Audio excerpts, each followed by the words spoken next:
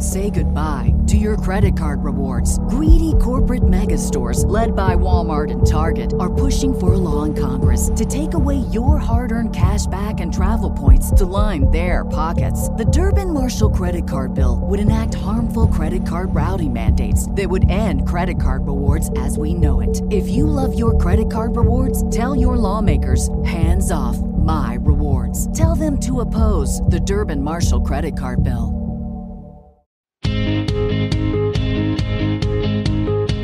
Hey, I'm Zach, and one day I'm going to make movies, but right now I'm young, dumb, and not nearly as good looking as my co-hosts. So with the help of... I'm Matthew. I'm Rodrigo. I'm Steven. I'm going to learn what makes a movie great by watching all the classics I've skipped over. So pop the corn and turn your cell phone to silent because it's time for a new episode of Zach on Film.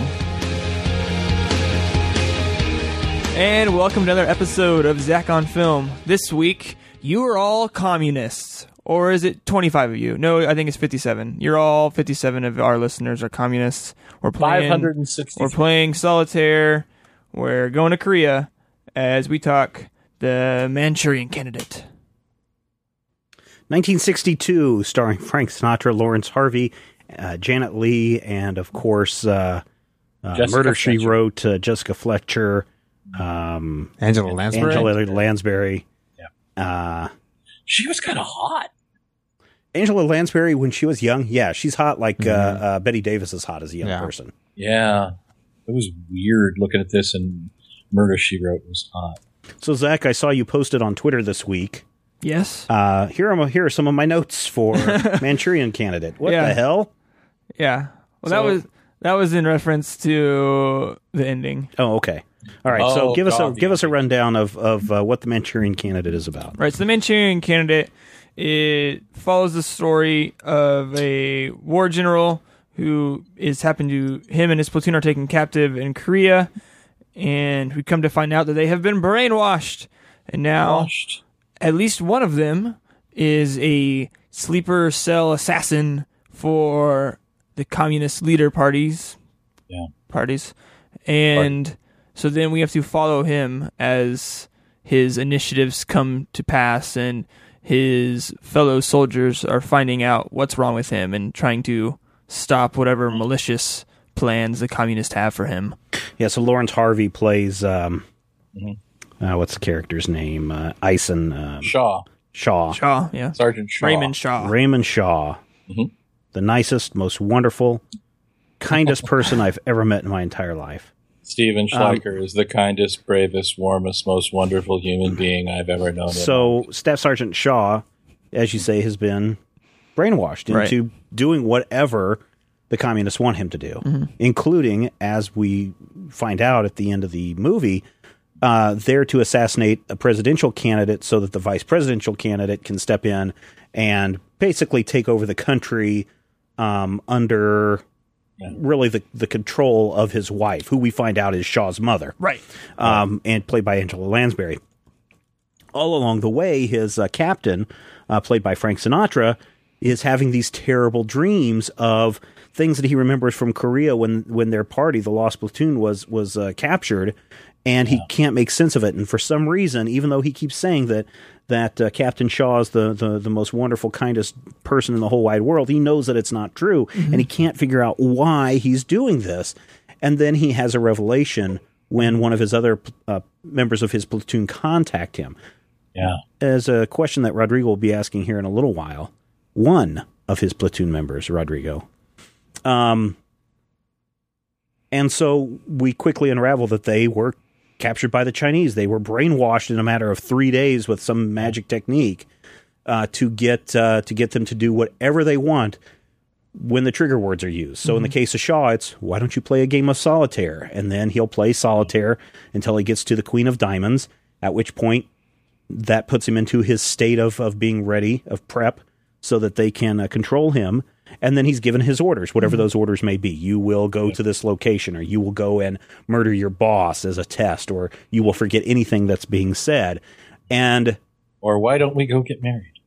Yeah, and then, that's right. Yeah. Or go down to the Central Park and jump in the lake. Jump in the lake, yeah. Or as we find out, when he's turned over to his American handler, his mother the wife of the vice president or the presidential hopeful is the one controlling him, is the American. And that's kind of a big reveal. Yeah, it is. That's freaky. Yeah. It's creepy on a number of them. So tell us then, Zach, about, go in and tell us a little bit more about the story and some of the research that you've done and whatnot on this. Or have you done any? A little bit. Okay. Not as much as weeks past, but a main point in this story is the senator accusing other people in the Defense Department of being communists, and that is a big to-do through the whole thing, to try to assume his position in his political party to hopefully get the nom for vice president, and which was very clearly a whole Red Scare McCarthyism thing. Yeah, because that's what was going on during this time period. So it's not, I mean, the book was written in like 53, I think. 59. The movie came out in 62 through United Artists. And so, yeah, a lot of that was on the front page. So this wouldn't have been a surprise or a shock to a lot of people. Right. That was going on. And McCarthy actually did have the problem that he has in the movie of changing the numbers. Oh, yeah. Right. And I love that bit where they're like, can we just settle on a number? Because I can't remember what the number is. And I'm like, ooh, ouchie. And it's clear that, and I forget who the actor is that plays him. James Gregory. Is not one of the smartest people to be leading the country, which makes it even more sinister that Angela Lansbury, his wife, is there pulling the strings behind the scene and telling him what he needs to do, when he needs to do it, the proper cue time, the exact phrases that need to happen. She is a wicked woman in this piece. Controls him completely. He's Luger from Barney Miller. What else, Zach? Just the whole Red Scare tactic? Yeah. Okay. Yeah. You think people can be brainwashed?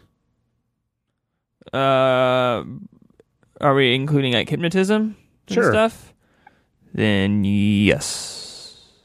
Rodrigo, what about this story? You haven't watched this in a long time. Right. No, actually, I only very recently watched this. Oh, okay. I hadn't seen this version before. I'd seen the... Okay, so let me diverge a little bit. Okay. So this movie came out in 62. Right. 1963, President Kennedy is assassinated. Right. Which is kind of the central plot of this, is can we get somebody to go and kill the president? Right. And Frank Sinatra, through United Artists, yanked this film. And do not let anybody see it. You couldn't rent it. You couldn't go see it in a movie theater until 1987. And it wasn't until 1987 that they finally said, okay, let's put it out there. And it started going through some festivals. And that's when people started to realize how great this movie was years later. So, yeah, when you saying that you've only watched it recently, for a lot of people, they never even got to see it when they were our age. Yeah, well, and, I mean, Zach and I were kind of trying to find it. And, like, the movie is literally difficult to find. It's not in any sort of, like, streaming service or stuff. Like, you have to like go out and find a physical copy of this movie. I don't think for any sort of dark and Illuminati-ish reason, but no, are you not. Sure? But it could be. Now I this think it's because United Artists went under. Well, that too. That certainly doesn't help. I mean, you are... Sinatra did not necessarily keep it in print for, I think it's just because he was busy. He was Sinatra. He was doing his Sinatra. Yeah, that's true. He was probably making a lot more money being Frank Sinatra than being in this movie. He was out Captain being Marco. the chairman of the board. Yeah. So anyway, please, we diverged just for a moment there. You were going to say some fascinating story elements that you found in this piece. Yes. This movie does a really fantastic job of showing you what it's like to be insane or to have this like weird suggestion in your brain.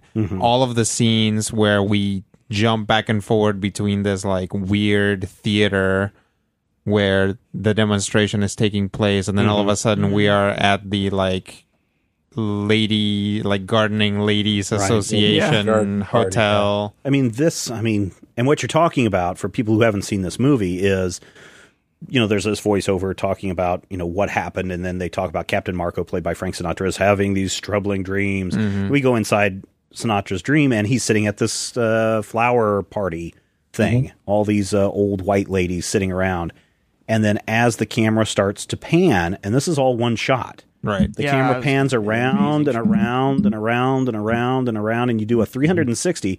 And by the time you get back to where you started, suddenly the person who's sitting next to Frank Sinatra isn't a woman, but it's a Chinese man. Right. And then as the camera starts to pull out, we suddenly realize that the speaker who was a woman is the evil Chinese brainwasher guy. And as we pull out further, suddenly on the walls, the whole interior has been changed during the course of the shot, so that now you've got the communist leader Stalin and Mao in the background, and it's just and this is again within the first 10 minutes of the movie. Yeah. Yeah. I'm just always just constantly jaw drop like, oh my God, look how they just did that swap right there.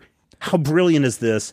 And then to go through the rest of the film, and this is more of a technique piece, but as you go through the film, as we're flashing back to these moments and we're seeing it through the eyes of our three characters that have been through the situation, we'll cut to the woman on the stage who's narrating, and we'll cut to one of the Communist Party members in the theater, and then we'll cut back to now it's the Chinese guy on the stage giving reciting stuff, and it's just seamless in how that edits. No, that is wonderful. And then when you throw in, and then when you put a big spin on it, which I thought was the coolest part of this whole thing, and I don't know if it's this way in the book or not, but the coolest spin is when there's another person who's having these same dreams, which confirms to Frank Sinatra's character. He's a African American soldier. His dream, everybody's black. Yeah. And it's just like, oh man, that is brilliant. No, it is. It really is. And he has a little bit of a Southern accent, and everybody in his dream talks like they're from the South, where he grew up. Right. Where it's That's like, amazing. it's like a comfortable environment, like a comfortable, non-threatening environment for like any given person. Yeah. And it just in that technique alone is a reason why people should watch this, because it really, and we've seen this kind of replicated in a number of different ways. If you've seen, what's that movie with Donnie Darko in it where he's on the train and he has to go back in time each time? Oh, Paycheck. No, not Paycheck. Speed Racer. But it's kind of the same thing where you're telling the same story over and over again, but each time things are changing like just details slightly. are changed. It's where the bomb's on the train. And yeah, he's I got know. I'm just trying to think of it. Daylight. I always think it's Limitless because it came out at the same time, but Pavement. it's not. So I keep wanting to say, because he's only got 8 minutes, and I want to say it's like, Backslash. Dang it. Hold on, I'll Zach's find gonna it. look it up. I'll find it. Cheese pants. The thing that really struck me about this while Zach looks this up is a lot of times when I watch a movie, I'm really, really struck by the way the characters look and talk and specifically speak. mhm, So that first of all, in that very first sequence, this movie starts in a whorehouse, right. Yeah. which I thought was amazing. And I'm immediately like, holy crap, 1962, this is starting in a whorehouse. And then all of a sudden we get the Russian guy who's clearly Spanish. And then we have the all-American boy who's got an English accent. Source And we've code. got, the Chinese character who isn't next to the Chinese. And I'm, for like 2 minutes, my brain is listening to this. And literally, I forgot about it. Well, if you're talking about the bald-headed communist guy, he's Cuban, because they start, even among the party, there's, they're classing each other, because at one point the leader up on the stage is like, oh, I know our young communist country over there is new to this and doesn't understand what we're doing, but yeah, so they I'm clearly talking make about the guy references. who played Wo Fat on Hawaii Five-0. Oh, the guy that was up on the main stage, that guy. Yeah. Oh, okay. Yeah. Yen Lo. Wo Fat does not have anything yeah. even resembling a Chinese accent. Yeah. But they got me, because even though the Russian guy didn't sound at all Russian, I wasn't worried about it, Right. because again- they transcended Mm-hmm. some, I don't want to say issues, but some blockades in that acting, and they dragged me screaming into the story. It was really cool. I guess I didn't realize that this was such a hard movie to get, because I've got it on DVD, and it's a wonderful film, and I snatched it up the moment I saw that it was on DVD. But Matthew, I guess I was surprised that you've not watched this movie all the way through until recently. I have never sat down and watched this film. Now, I'm one of those people who, if I'm bored at 3 a.m, I'll like turn on TCM or some crap. I know Hey, TCM's not crap. You know what I mean. Yes. I sit and I will watch chunks of it. I have probably seen nearly all of this film, because I clearly remember Sinatra on the train with the girl from Psycho. Right. Which, by the way, we need to talk about that in a couple of minutes. But I clearly remember the bits at the end, and I clearly remember the horrifying Freudian subtext scene. No, it's not. It's not the subtext. So okay, the horrifying Freudian text scene. But I've never sat down and watched the movie from beginning to end before. So you were surprised, Matthew, that this movie takes place or opens in a whorehouse in Korea. Yeah. And that is kind of a shock, especially for the time period that this is coming out. Yeah. The shocking moment that Matthew is talking about is as you're approaching the final act or the end of the second act as you go into the third act, where Angela Lansbury comes in to her son at the party and she's trying to exert final control and put him on his final mission. Is this not the reveal of her as the... No, she was revealed a little bit earlier, just a little bit earlier before that, because at this point he'd already slipped out, gotten married, and come back, right? Okay. Mm-hmm. She goes in, as a mother would, and kisses him on the forehead, kisses him on the cheeks, and then kisses him on the lips. Now, what's really awkward about the kiss on the lips is that as she goes in to kiss him on the lips, she puts her hand kind of blocking both of their mouths as they're kissing, which kind of... First of all, it's a little creepy. I mean, mothers and sons kiss a lot on the lips, that no big deal. In this case, it is a little creepy, and it's always made me uncomfortable. And I think it's because it is we're hiding what's actually going on behind the hand. Right. Are they exchanging tongues? Are they doing something else that's a little bit more disgusting? In the book, there is an incestual relationship between the mother and son, into where she has sex with him before she sends him out on that mission.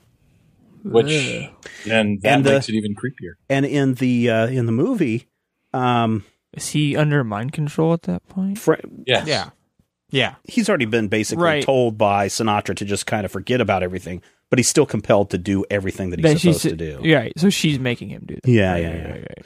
So John Frankenheimer, Heimer or Helmer? Heimer. Frankenheimer. He was really concerned about how audiences would react to this, so they really removed a lot of that from the story and just left it up to that kiss and let audiences fill in the blanks themselves. Yeah, and that's something, when we talk adaptation, Zach, and as we've talked about adaptation before many times on not this particular podcast, but our other podcast, the Major Spoilers podcast, where as you adapt from one medium to another, you have to decide what is the most important bits, and certainly keeping that little innuendo in there without going all the way, which would cause the censor board to come down on you. Right. I think is handled pretty well. Rodrigo? Oh, I agree. I think that, it gets that point across. Audiences, you, as an audience member, you get it, but you also can't accuse them of it, because at any point they can just throw their arms out no, what are you talking about? No. Right. Hitchcock did a lot of that. In fact, there are a lot of references to Hitchcock movies in this. And Frankenheimer basically says, back in the 60s, I would have done this. People would have said I was stealing. Today, it's called an homage. Right. So he says that, yes, there are many homages to Hitchcock movies in here, including the name of the candidate, the presidential candidate, Benjamin Arthur, I think is his first name, but Arthur is definitely his last name. He was the composer for Hitchcock's films, The Man Who Knew Too Much and Foreign Correspondent. Mm-hmm. And so he used that as the presidential candidate. From a storytelling perspective, there's a lot of dull moments that happen in this piece. Oh, yeah. That are then really punctuated by these really great moments of brilliance. Like what happens if you give someone a code word and then it's accidentally let slip, which we see as a comedy routine for years after that, and maybe even years before this, of I've hypnotized you, and when you hear the word pluck, you're going to act like a chicken, and then suddenly pluck, and when you hear pluck again, you're going to stop clucking like a chicken. So, hey guys, what happened? Yeah, so Matthew, why don't you go play a game of solitaire? Steven Schleicher is kind of greatest, most wonderful human being I've ever known in my life. That line really creeps out a lot of people. Yeah. I mean, weird. It really creeps out a lot of people, especially when, as you see it, the first time Sinatra does it, it's a little odd. Yeah. But when the, I forget who the James Edwards, who plays Alan Melvin, the black army person. When he's in bed and he wakes up and he's frightened and he's just sweating, he's just trying to tell his wife, and she's like, well, who is this Shaw? And then suddenly, his head just snaps and he goes into this trance-like state, and he's just like, creepy. It is really creepy to just show how effective this lock has been on people, because as we reveal in the flashbacks, they're watching Shaw murder their teammates, people, and they can't do anything about it. And what's really awesome is I don't think of Frank Sinatra as a heavy duty actor. I don't think of him as, someone who does the heavy lifting. All I really know him from is, maybe Ocean's 11 and Guys and Dolls. And in both cases, he's pretty much playing Frank Sinatra. But in here, he has a moment where he's trying to explain what's wrong. And he's like, I know in my mind that he's this wonderful guy. I feel it even right now. But part of me in the back of my head is just like he's repulsive. And you can see Sinatra playing out this problem, trying, fighting with himself, really. Fascinating, really work. He's at, the first half of the film, he's the most interesting and animated thing happening. Oh, yeah. And Shaw is just film. The guy who plays Shaw is just so wooden. Throughout the performance. I think that's Lawrence by Harvey, design. and I think it is too. Oh, absolutely. Yeah, totally. Yeah. I hope that's by design, because totally. if he's like that in every film, I would like to crack him on the head. How weird would it have been to see Lucille Ball play the Angela Lansbury character? So weird. Pretty weird, yeah. That's who was originally cast. Nice. That would have been awesome, though. I bet she would have knocked that out of the park as well, because Angela Lansbury does a good job. Yeah. But I mean, that she would have crushed that. I think. A young Lucille Ball too. Yeah. We talk about these actresses who many of us remember as older. Right. Lucille Ball, when she was young. Oh yeah. Very attractive. But this still would have been post I Love Lucy. Yeah. So she would have been Ricky's wife Lucy in this. And that, I think, is probably the best reason not to have done it. Yeah, I mean, but we've can you imagine seen how weird it would be to see her being this calculating and typecasting is always a problem, because we look at George Reeves, who played Superman in the television series. He was in never worked in this town again. Basically, I mean, he was in From Here to Eternity, and the audiences laughed every time he was on the screen because all they could see is Superman. They couldn't see this military guy who has a big part of the story, and it just ruined his career by this typecast. So yeah, Lucille Ball is probably not a good choice here, and I'm glad that Lansbury was chosen. But again, you watch this, and then as Matthew has said, you're never going to see watch Bedknobs and Broomsticks the same way again, or Murder, She Wrote the same way again, or I've long Agatha believed Christie. in Murder, She Wrote that Jessica Fletcher is the murderer. Oh yeah, and that she's using her genius intellect to frame other people. So that makes sense, because she used to be this brainwashed communist spy, and now she just kills people for kicks. Yeah. What one of the most disturbing weird sequences for me was? Beyond the mother kissing her son in a very beyond weird, the mother way. kissing her son, Okay. beyond the shooting a 17-year-old kid in the face. Yes. Beyond which was pretty graphic again for the time period. I mean, we don't see we don't see blood splatter, but we see the gun go off and we see the body and the kid just we do see flying blood backward. splatter. We just see him going flying backwards. We said splatter all over Stalin. Yeah. Oh yeah, that's right. That's right. But there's a moment where Janet Leigh is on the train with Sinatra. And these moments, by the way, I cannot see anything other than Frank Sinatra and Janet Leigh. Right. But he's smoking in public, and he starts to light a cigarette, and I'm like, oh, crap, he's going to get in. No, he's not. It's not. Well, I was going to make that same comment when we watched Fast Times at Ridgemont High, because it was the 80s. I remember the 80s. I remember people smoking in restaurants. But seeing those smoking scenes is just so, this is so weird. Yeah. Mm-hmm. But you're talking about that particular scene with Janet Leigh and Frank Sinatra on the train.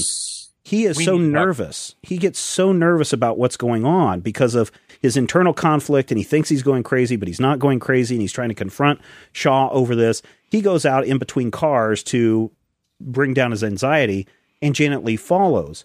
And they have one of the weirdest It's so weird. exchanges that you see.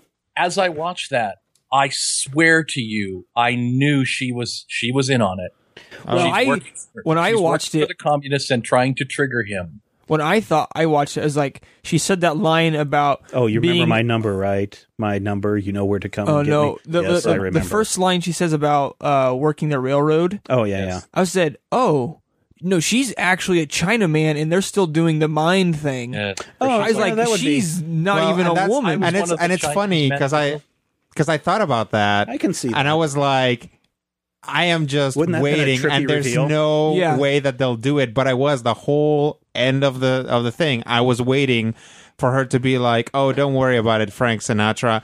They pan over to him, and then they pan back to her, and she's like that bald guy. That would have been a Yeah. very interesting twist. I And, was like, dude, and you were totally interestingly- making out with Frank Sinatra. Interestingly, that's you guys have the exact same reaction that most audiences have is she's a communist because by the end of the movie, Angela Lansbury is dead, her husband is dead, the senator is dead, and Shaw kills himself. I mean, instead of killing the president, Shaw turns the gun on his mother and his father-in-law or his stepfather, and then the gun on himself.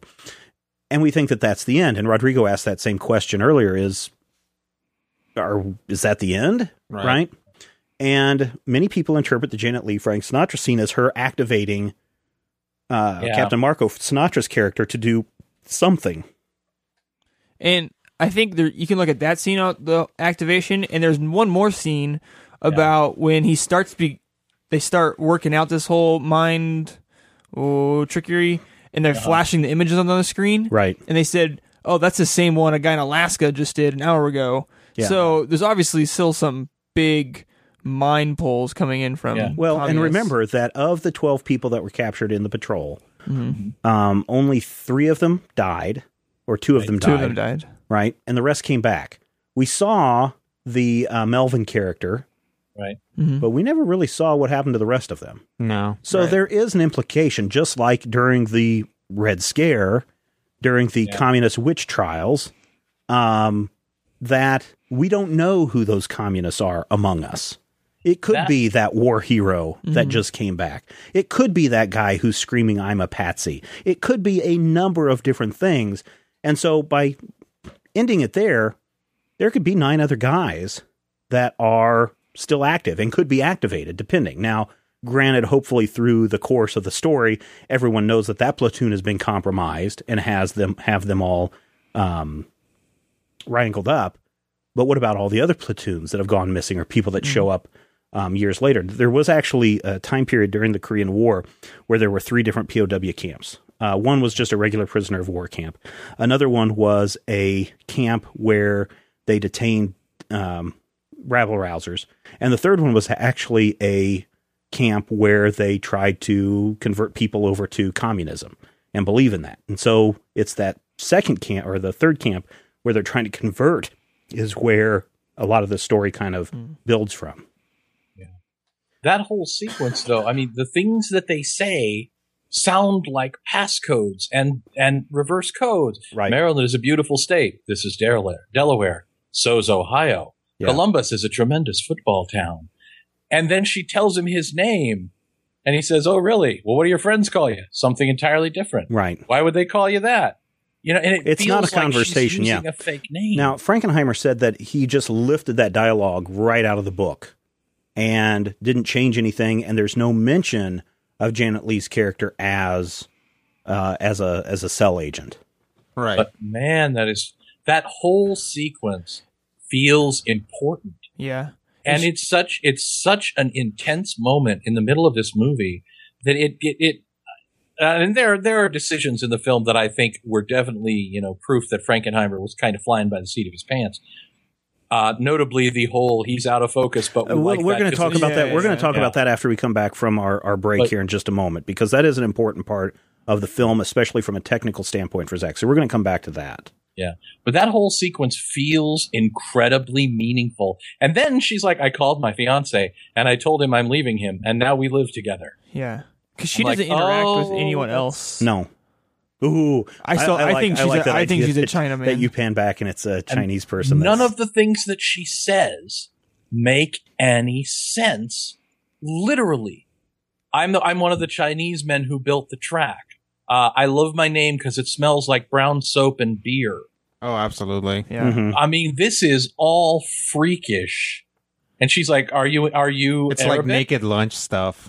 Yeah, she's like, are you Arabic? And he's like, no. She's like, I mean, are you Oh, married? yeah, that was so weird. So That whole Arabic thing didn't make any sense. Well, none of it makes sense. That It's was like so weird. I prefer That Rose. whole- Why? Because it's a name that smells like brown soap and beer. Like none of it makes any sense. Eugenie seems so more fragile, but you said your name was Eugenie. Maybe I felt fragile at that moment.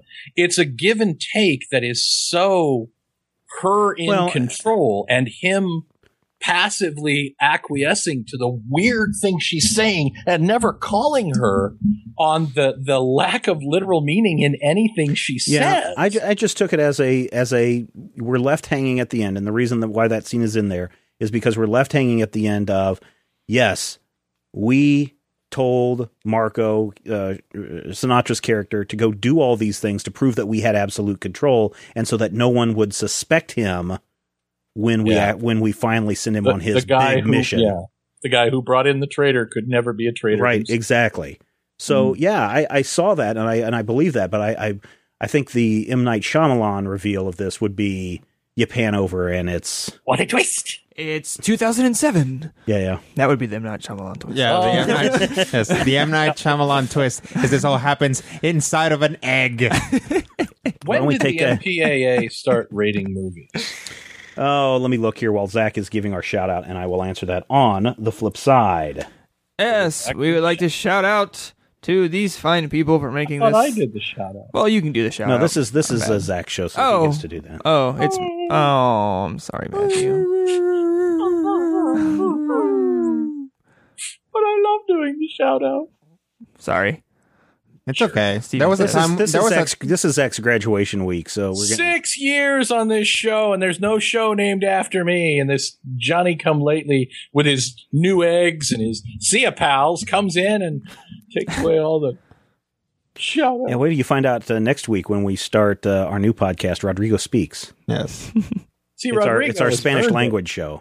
Rodrigo sat in a room with you and I for 4 years. He's not only earned that, I think he's up for sainthood. Shout out, shout out. Okay, It's a now wonderful some shout town. outs. Time for shout outs. Christopher Well, hi, hello. Mathis, Stephen Propst, Josh Payne, Alexander Diachon, Adam Robinson, William Gibson, Michael Krug, Daniel Evanson, Marco Silmo, and Stephen Gilbert. Thank you for all that you do. If you'd like to have your name butchered by Zach, all you need to do is become a regular I contributor. was actually trying. $10 a month over at Good majorspoilers.com. job. We No, you thank did good. everybody Thank you. who donates to the cause. It helps us do shows like this, helps us get these lost archive prints into our hands so that we can discuss them on Zach on Film. So, Motion Picture Association of America started in 1922 as the Motion Picture Producers and Distributors of America.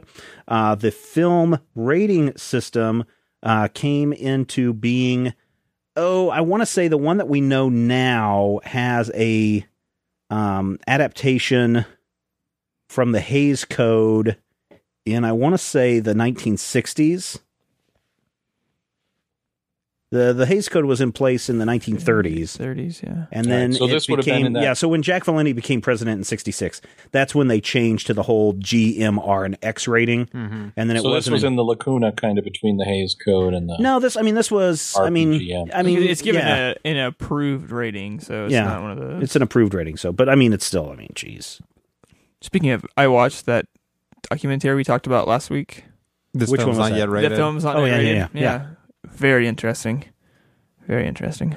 Okay, so let's what talk kind of movie was it's a documentary called "This Film Has Not Yet Been Rated," and it is a documentary on the MPAA and how it's not really an organization that holds any power, yet they hold absolute power over the movie industry, and how we don't know who any of the members of the MPAA are. And this person goes in and hires private detectives, That's and they so go wonderful. and they find people, and it's It is wonderful. a good movie if people have not seen it. It's on when the we talk Netflix. about Go watch it. documentaries. It's worth your time, Matthew. If you're up at 3 a.m, watch it. It's just fascinating because you do find out the whole history of the rating system. And really, I mean, it is a biased film, and documentaries often become very biased in their opinion, or they can be. And this one is very anti-MPAA, but I think from the information that's presented, it's a very important film because it is presenting factual information about the MPAA and how it was organized and what, gives a certain rating. I mean, if anybody listens to any of the Kevin Smith podcasts, he talks about the difference between one of his films getting an R. I think it was one of his films getting an R and getting a PG-13. Jersey Girl. Jersey Girl was the number of F-bombs that are dropped in the movie. If they had cut one F-bomb line, they could have got a PG-13 rating. And it's just fascinating to go in and see that. So back to technique in this film. Obviously, we've talked about the opening sequence with all the editing and how they cut that again so well throughout the film. Mm-hmm. But towards the end of the film, or when Sinatra finally figures out what the trigger is for Shaw's character, we have this great back and forth between Shaw and Sinatra, and Sinatra is completely out of focus. Yes. Please analyze that shot for us, Zach, because there's two ways that you can interpret it. From the out of focus aspect, there's two ways you could look at it. One way, in that it was a deliberate choice by the director to show the fuzzy outlook and nature of the world through Shaw. Because this is a point of view shot. Right, yeah. Right? So that would be one interpretation, and the view that many, many people take. Right. The true story is, and this is something really important when you're working with actors, is they did basically two takes on this. He wasn't on his spike. And the first, when I watched it, I keep going, God dang, I don't know who the focus puller was, but this guy doesn't know how to measure distance from Sinatra's nose to the lens. And so you could look at it from, it's the cinematographer's problem, or you could look at it, it's Frank Sinatra's problem because he's moving past his mark into the depth of field, out of the depth of field, the shallow part of the out of focus. And so that's why he's out of focus. They shot this a couple of times. They realized that this take was out of focus. Right. And they hated it, and they went back to do a reshoot, or they went back to do a second take of it. And unfortunately, Sinatra's performance was not as good in the second take. And so Frankenheimer just got so frustrated that he made the decision that I will sacrifice poor cinematography for a better performance from my actor. And it is an intense sequence. Yes. It's very, very heavy duty. And Sinatra is great. He is in the context, yes. In the context of what we see, though, had this just been over the shoulder shots and had Sinatra been out of focus, totally wouldn't have worked. No. But in the context of what's going on, the shot being out of focus, Rodrigo, I think, plays well. Yeah, and that's the thing is, anytime that you analyze a movie for any reason, it's a reading, right? There's no absolute reason why any of this happens, even if the director or writer or whatever say we did this to show this.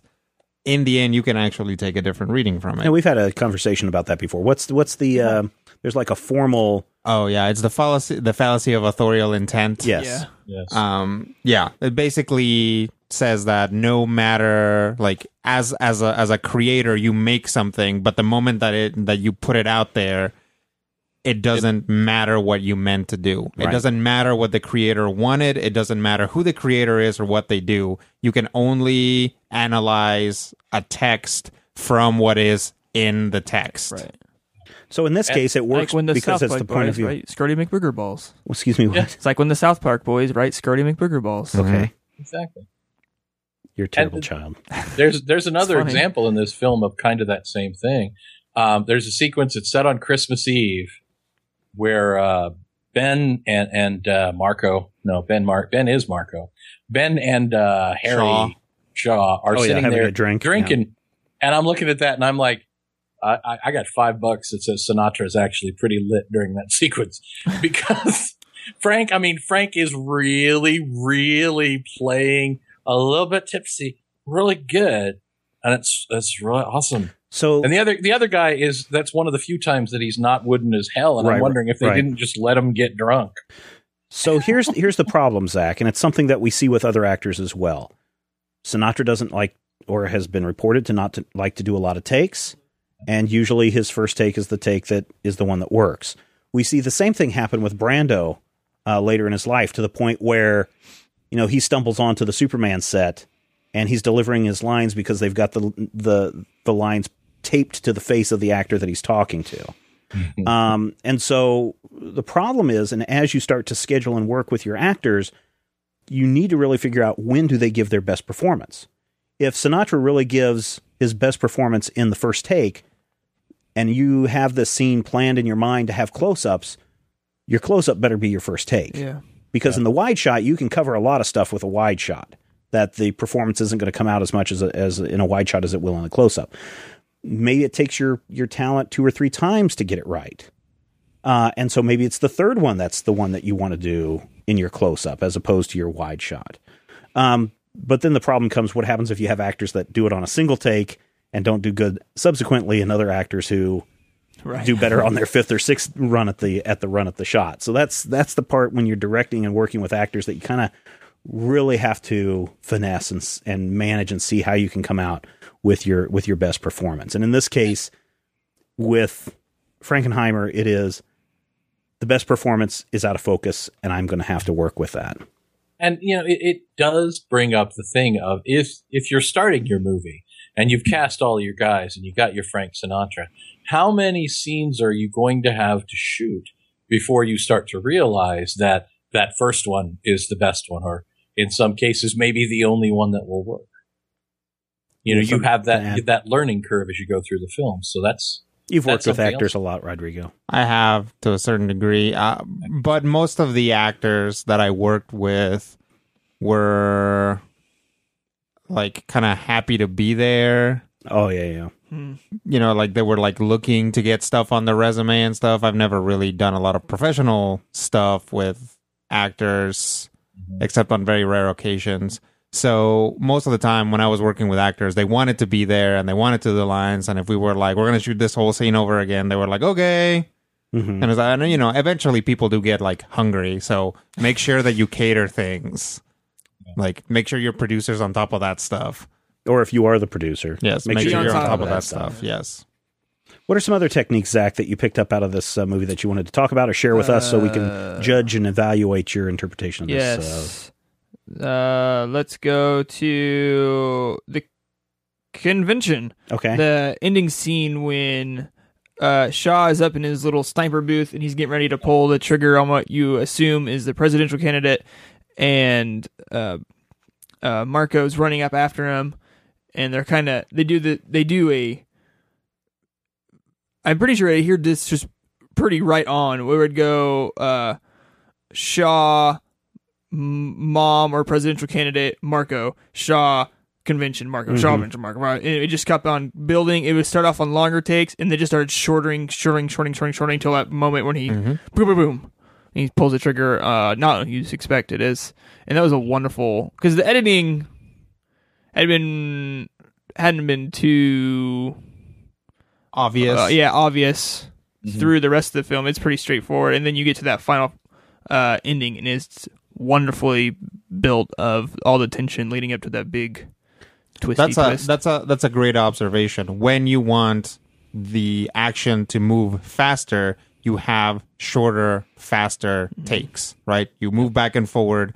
All of your shots are quicker. If you have a big, long crane shot, that will like slow everything down, even if it looks cool. Right. If what you want is speed, then you have to keep cutting, and that draws the audience in and makes it a lot more active. I know we've talked before about about editing and how for the longest time there's a convention in how you edit something. Start with a wide shot, go to your medium shot, go to your close-up. And that there's basically that Hollywood rule of editing. Yeah. Right at 1960, we have 2 films that came out. We had Breathless and 400 Blows, 2 films that started the French New Wave that showed how you can use jump cuts, how you can use music, and how you can use rhythm to really mix up editing and really drive a lot of fascinating things. It wouldn't surprise me if the things that were coming out of the French New Wave weren't influencing Frankenheimer in how he's telling the story here. Oh, absolutely. I think a great example, like it's great to see The Manchurian Candidate and The Great Escape side by side. Yeah. Or just in close proximity, because it's like, I thought that for some reason The Manchurian Candidate came out like 10 years after The Great Escape, just because the cinematography, the camera movement, the editing, it's all so much more active. Yes. And just like so much more engaging. But The Manchurian Candidate came out before The Great Escape. It came out the year before, I believe. Yeah. So it's amazing to see what, like, not like what putting a little thought and trying to express your themes through cinematography and editing can do for a film. Yeah, I remember because I was watching it and I didn't quite remember when The Great Escape came out, and like this in the middle of the film, I like looked it up really quick when it was coming out because they're so different in the cinematography. A lot more close-ups, moving the camera, especially that one we already talked about. That scene with the brainwash is just fantastic. I watched it like 6 times, and I guess one other bit of editing that was really well done was closing out the second act, going into third.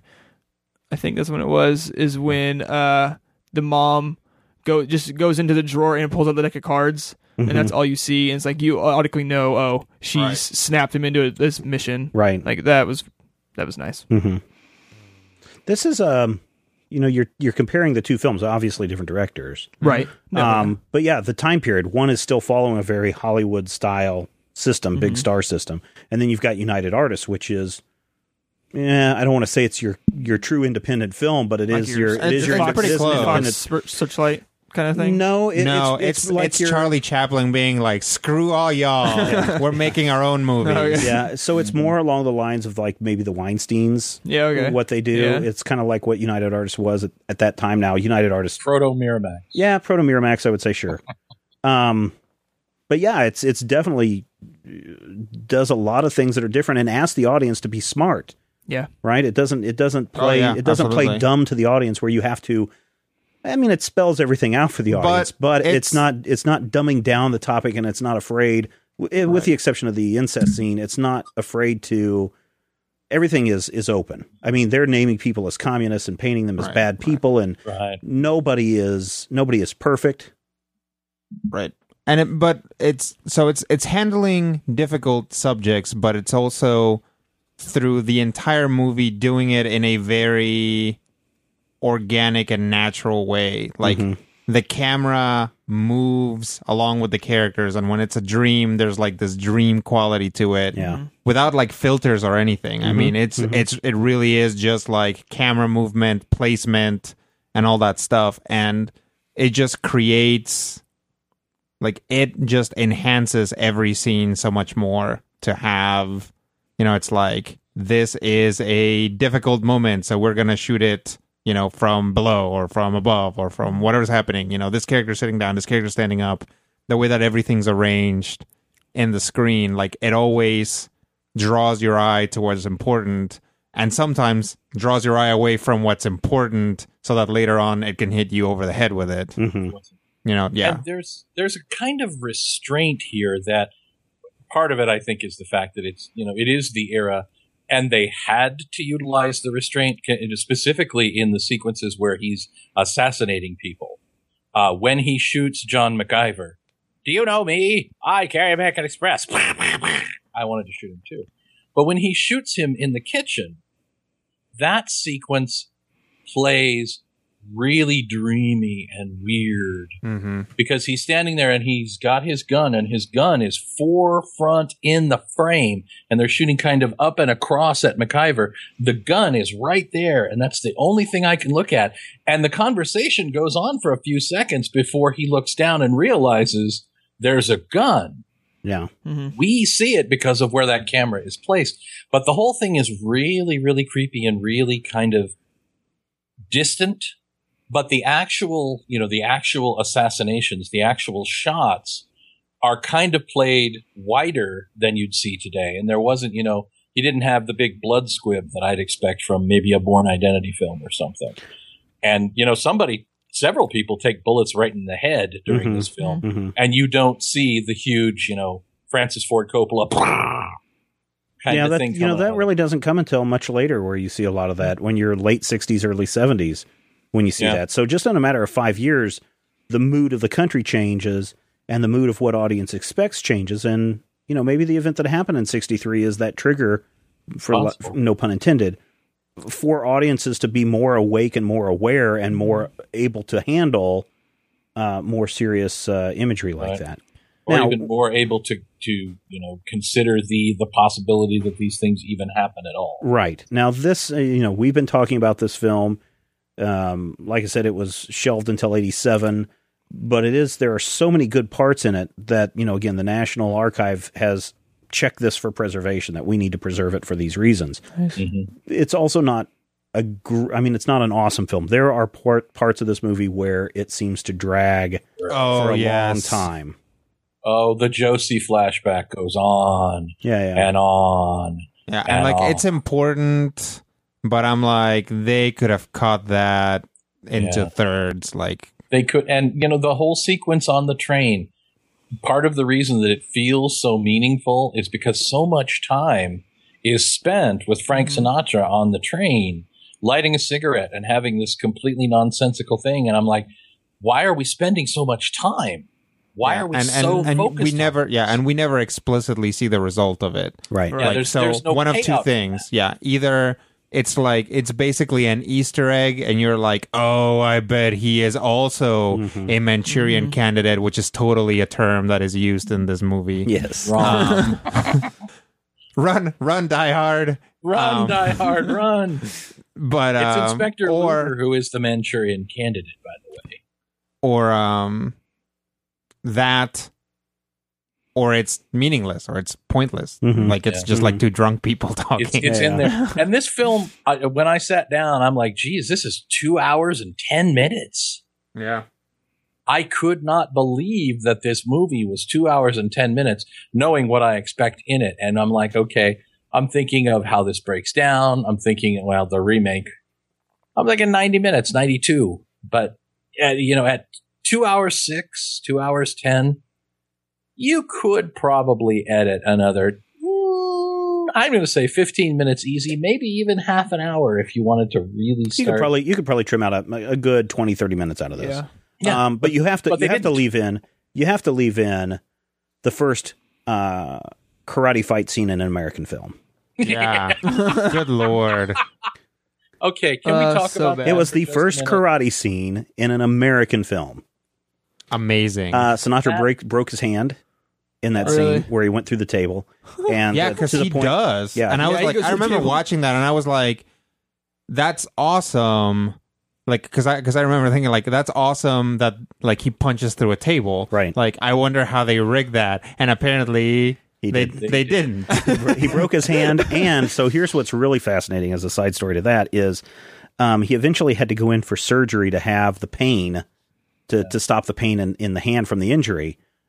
He was supposed to appear in another film called Dirty Harry, but couldn't. As Dirty Harry? But couldn't because of the surgery and the pain that he was having in his hand. So that went to Clint Eastwood. So, and Henry Silva, the man that he is fighting, apparently there was an interview and they talked about that, and he's like, there were no stunt doubles in that sequence, and the implication was, I got my head caved in by Frank Sinatra, and it was kind of worth it. Yeah, but something else about that, and I want to point this out right now.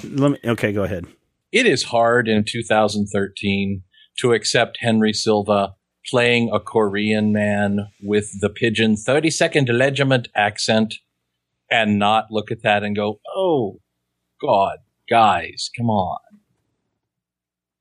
No, I mean, there's a lot of that going on, and I understand that we are looking at a period in United States history where those guys have to be like actively demonized. Right. Yeah. And like you're not actually going to find a lot of Korean actors or Chinese actors who want to play an evil Chinese person. Yeah. Right. In a movie necessarily. I mean, you might find some, but especially back then you wouldn't. Then again, it's not like that has changed that much. I was because of something else that I'm working on, I looked up the information for Dances with Wolves. Yes. And it's like... Interestingly, Rodrigo, the scene shot at Fort Hays, not shot at Fort Hays. Imagine that. I wondered about those that's probably because they didn't want like tourists in like cargo shorts walking through it. But it's like you look at it and it's like, all right, so Kevin Costner's character talks to the chief, played by, you know, Harry McCutcheon. It's like, and then he talks to the head of the Lakotas, played by like Dion Jackson or some whatever. You know, it's like none of these guys are actually Native Americans. Yeah. All right, Zach. Oh, let me say this about the karate scene. I couldn't really watch it and get into it as an action sequence because all I could think of was Peter Sellers fighting his butler. Right. Yes. There's there's kind of that feel to it, yeah. It's And pretty. That is a Pink Panther reference, Zach, which maybe we will have on the list at some point. Okay. So, now, final question. Yes. What did you get out of this, and how are you going to apply it to... Actually, the first of two questions. What did you get out of this, and how are you going to apply it to your future work? It's part one. Right, part one. I liked a lot of the cinematography, and you can definitely learn some bits about that, especially deep focus. I thought was used really extremely well, especially in that scene where he kills the senator and his recent wife, when you can fit two important things clearly in focus in the same frame. It was wonderful. Okay. Like I said, editing earlier with the build up, which I think was worked even better than normal because of how somewhat slow the rest of the movie was. To get punched with that at the end really made that scene even more dramatic. That's what I learned. I was looking for the actual type of lens that's used in that because It's a green one. it's a you see it at the beginning where you see the Korean scout up right. close, and then you see Sinatra's characters coming in. He uses it a Really, lot. the only way that you can do that effectively is you use a split lens, which actually lets you focus at two different points at once. Oh, really? And if you look carefully, you can Right. see right where the lens splits in that scene, because there's about a little fraction of the background that goes out of focus before Sinatra's group gets back into focus. So go check it. I think it's called a split lens. Go check those out because they're really kind of cool, and when you can do those kinds of shots I effectively. really like the deep focus look. Yeah. Second question. Yes. Did your girlfriend watch the film with you? No, I tried to get her to come over when I watched it, but she was like, I want to study for finals. Hey, She doesn't talk baby. like that. She has a lovely voice. Oh, it starts. She's listening to the show. No, she's not. She doesn't. She doesn't listen at all. She doesn't? No. Are you going to go hang out with those nerds again? Zach's Yes, I girlfriend am. is the kindest, bravest, warmest, most wonderful human being I've ever known in my life. All right, Zach, you're going to have to get her to watch some of these films. Surely, now that school is wrapping up for the She'll summer, have to find she'll a have better time. excuse. Yeah, she'll have to find more excuses. Matthew, pass or fail? For Zach? Yes. No, you. Are we just going pass fail? You do whatever you want. I'm going to give Zach a solid B+. I think take that it. he hit all of the major points, and I think he got, the part of it. The thing that always blows your mind at the end, and I like to do this because this is kind of my shtick, Zach. Angela Lansbury as Mom, and Mark, what's his name? Brick McLarge, Blast Hard Cheese playing the main character. They are 3 years apart. She's literally 3 years older than him at the time of the filming. Oh, wow. So that whole thing where they say a woman of a certain age can't get a job in Hollywood, this ain't new. That's all I'm saying. But that definitely a solid B+. I think that, he hit on the editing differences and the Google goggles, and he even brought up some stuff that I didn't catch. And I loved this. I sat down and I watched this film and just, wow. I'm watching this movie. I'm going to go lock the door so no one walks into the house because I'm watching this movie with my headset on. I don't want people walking in. That's how engaging this one was. Rodrigo? I think Zach did well. He was clearly paying attention, approaching it with a critical eye. I'll definitely pass him, largely to draw attention away from the fact that this is also the very first time I've seen this movie. Wow, very good, Rodrigo. You also get a pass this week. Then. Hooray! Yay, already good. This is the first pass I've ever gotten in a film class. Zach, I'm going to give you a C. I think I'll you did take some it. average work on this one. Dang it. No, I mean, No, it's okay. Zach even admitted before we recorded, I didn't do as much research as I had. Yeah, no, I so didn't. that knocked him down a little bit. But Shouldn't admit to things like that. exactly. Yeah, So don't give Steven any. now that school's over, a couple of things, Zach. Oh, Yeah. when are you going to go watch Star Trek? Isn't that this weekend, or is that next weekend? It comes out Thursday, Are you going to go see it probably. I'm wanting to. before graduation or after graduation? Oh man. Oh, because your family's in Before. town. Yeah, they don't come in until Friday. So if I can watch it on Thursday or midnight on Wednesday, I probably will. Okay, so go watch a modern action film, and then Lens flare. after your family leaves, I want you to sit down and watch a little movie called The Sting, and have your girlfriend watch this one with you. Okay. It's got two hunky guys in it: Oh, that should. Paul Newman and Robert Redford. I like Robert Redford. It's So also got Robert Shaw And Robert Shaw in it as well. Awesomest. yeah, Yeah, Shaw's pretty hot in his own way. yes, he is. Got that big handlebar mustache. Oh, and it's got MacGyver's boss in it as well, Dana Elcar. Dana Elcar, yeah. So- And that one guy. Yeah. Oh, it's got My Favorite Martian in it. Yeah. It's got Ray Judge Bone, I call him. it's got there's a lot of actors in this one. Yeah, we'll get around to it. We'll Yeah. just play like I did throughout this whole movie. We'll just play, hey, it's that guy. Oh yeah. So go This watch movie it. The was full of Sting. it. All right, so that's going to wrap it up here on Zach on Film for this week. Thank you for listening. Head on over to majorspoilers.com. You can give your own thoughts and ideas on the Manchurian Candidate in the comments of the podcast posting. And while you're there, make sure to click on the Amazon link on the front page so you can go to Amazon and buy your own copy of the elusive Manchurian Candidate DVD or Blu-ray. A little bit of that money will come back to us, but will not charge you any extra. So that's going to wrap it up for here. Next week, we talk The Sting as we talk more movies on Zach on Film.